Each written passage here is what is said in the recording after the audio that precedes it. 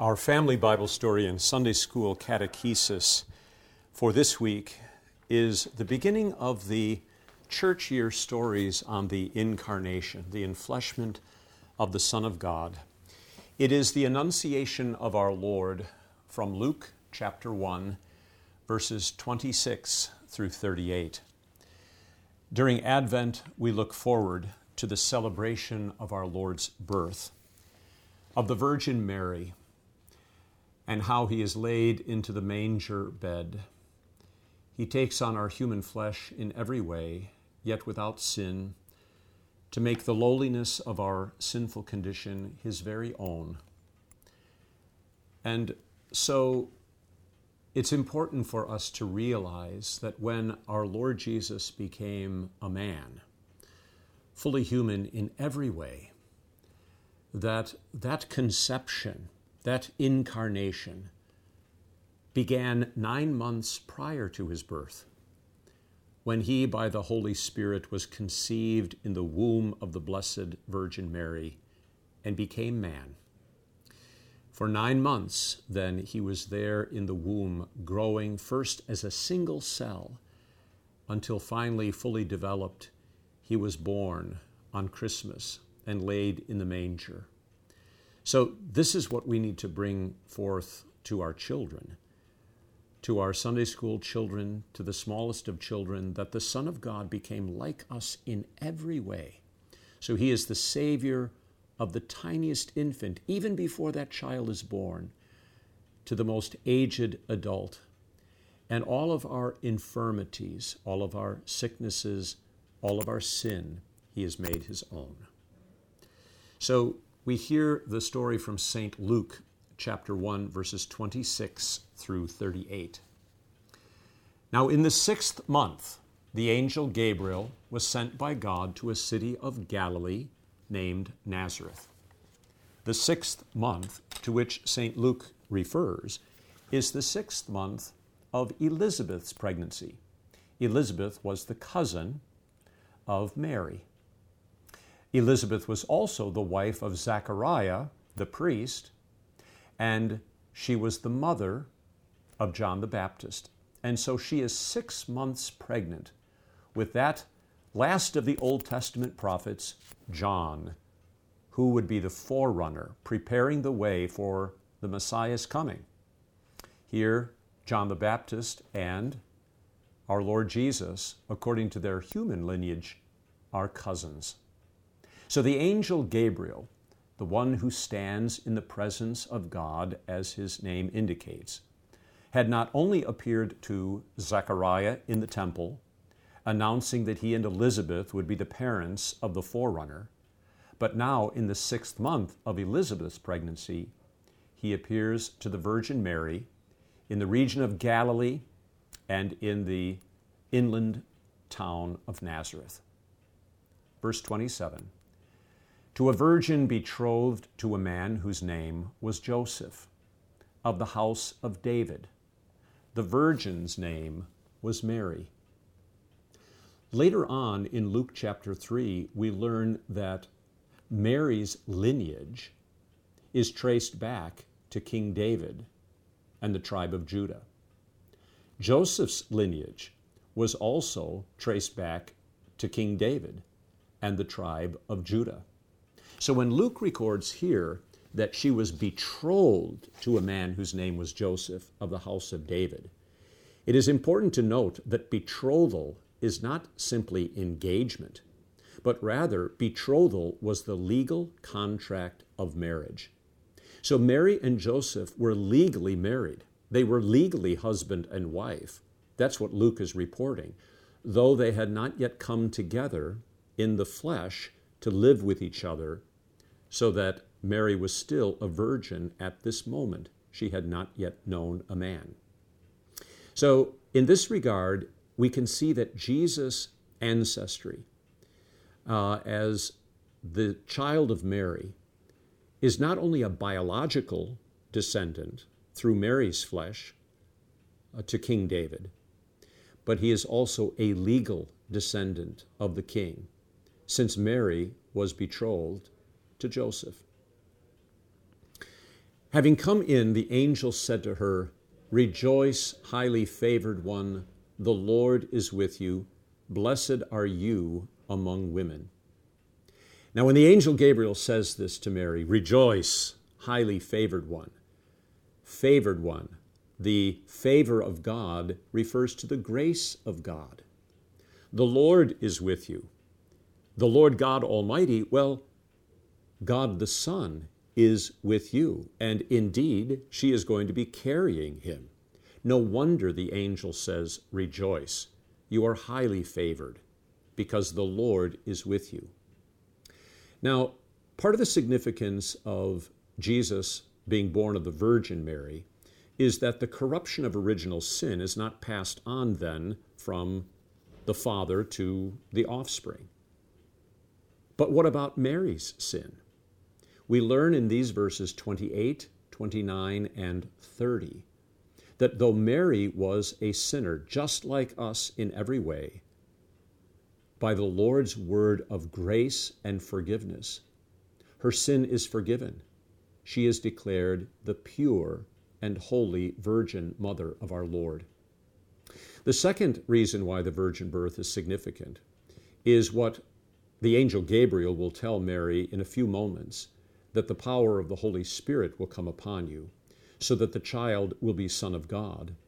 So he is sinless because he is not conceived by a man. He is sinless because Mary is forgiven, cleansed of her sin, and is pure.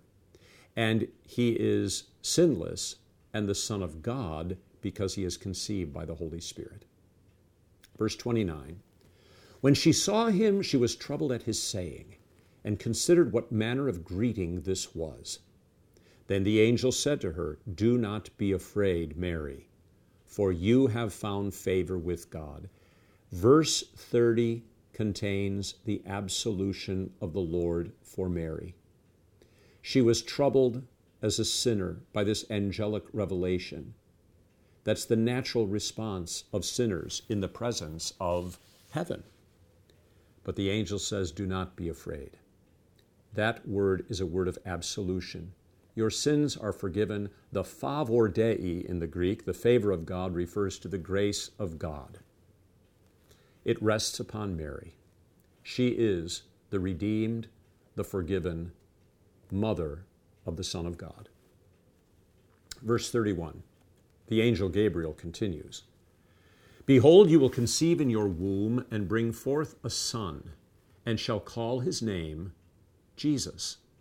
He will be great and will be called the Son of the Highest, and the Lord God will give him the throne of his father David, and he will reign over the house of Jacob forever, and of his kingdom there will be no end."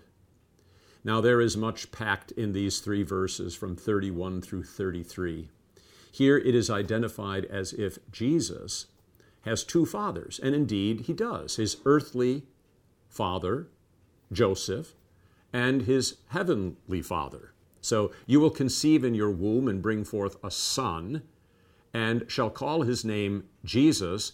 He will be great and will be called the Son of the Highest, God the Father, and the Lord God will give him the throne of his father David. So through Joseph's lineage, he is a son of David, according to his human lineage and also according to the royal lineage. So Son of God and Son of David, the Son of the Highest, referring to God the Father, the Son of David, his human ancestry. In verse 31, you shall call his name Jesus. The name Jesus will be his proper name given to him at his circumcision on the 8th day. But it is a name which is also prophetic, and it proclaims the confession of who Jesus is. The word Jesus means the Lord is salvation, and that is precisely who he is. He is the Lord, and he is salvation. When the angel Gabriel says to Mary, "You will bring forth in your womb a son," we are to bring to mind Genesis 3:15, how the seed of the woman would be the Lord who would crush the serpent's head and redeem humanity from sin. We're also reminded of the explanation to the second article of the Creed. I believe that Jesus Christ, true God begotten of the Father from eternity, and also true man, born of the Virgin Mary, is my Lord. One person, but two natures, true God and true man. And then his office as Messiah, the anointed one, son of David, which is what Messiah means, anointed one, and that you are the king, the son of David. He will reign over the house of Jacob forever. So his eternal kingdom of grace and salvation. Of his kingdom there will be no end. It is emphasized that this is complete victory over sin, death, the power of the devil. All of the Old Testament expectations are fulfilled in this child. So as I said, there's a lot packed in those verses 31 through 33. Verse 34, Then Mary said to the angel, How can this be, since I do not know a man? And there she's referring to the fact that she knows she has not had sexual intercourse with any man. And some have wondered, was Mary putting the angel to the test? And I would agree. Is this a proper angel coming to her with this message? Because if she is a faithful, believing Israelite, she would have known the promise from Isaiah 7:14. Behold, the virgin shall conceive and bear a son, and you will call his name Emmanuel. So had the angel said to her, you are to have marital relationships with Joseph, she would have known that this is a false prophet, a false angel. But instead, the angel answered and said to her, The Holy Spirit will come upon you, and the power of the Highest will overshadow you. Therefore, also, that Holy One who is to be born will be called the Son of God.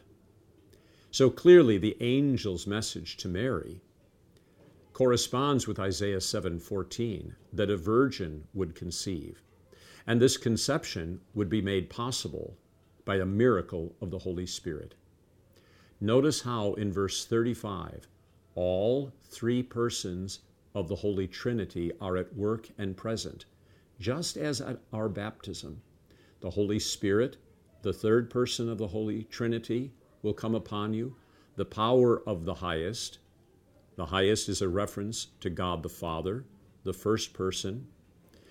So the Holy Spirit will overshadow you, the Spirit sent from the Father.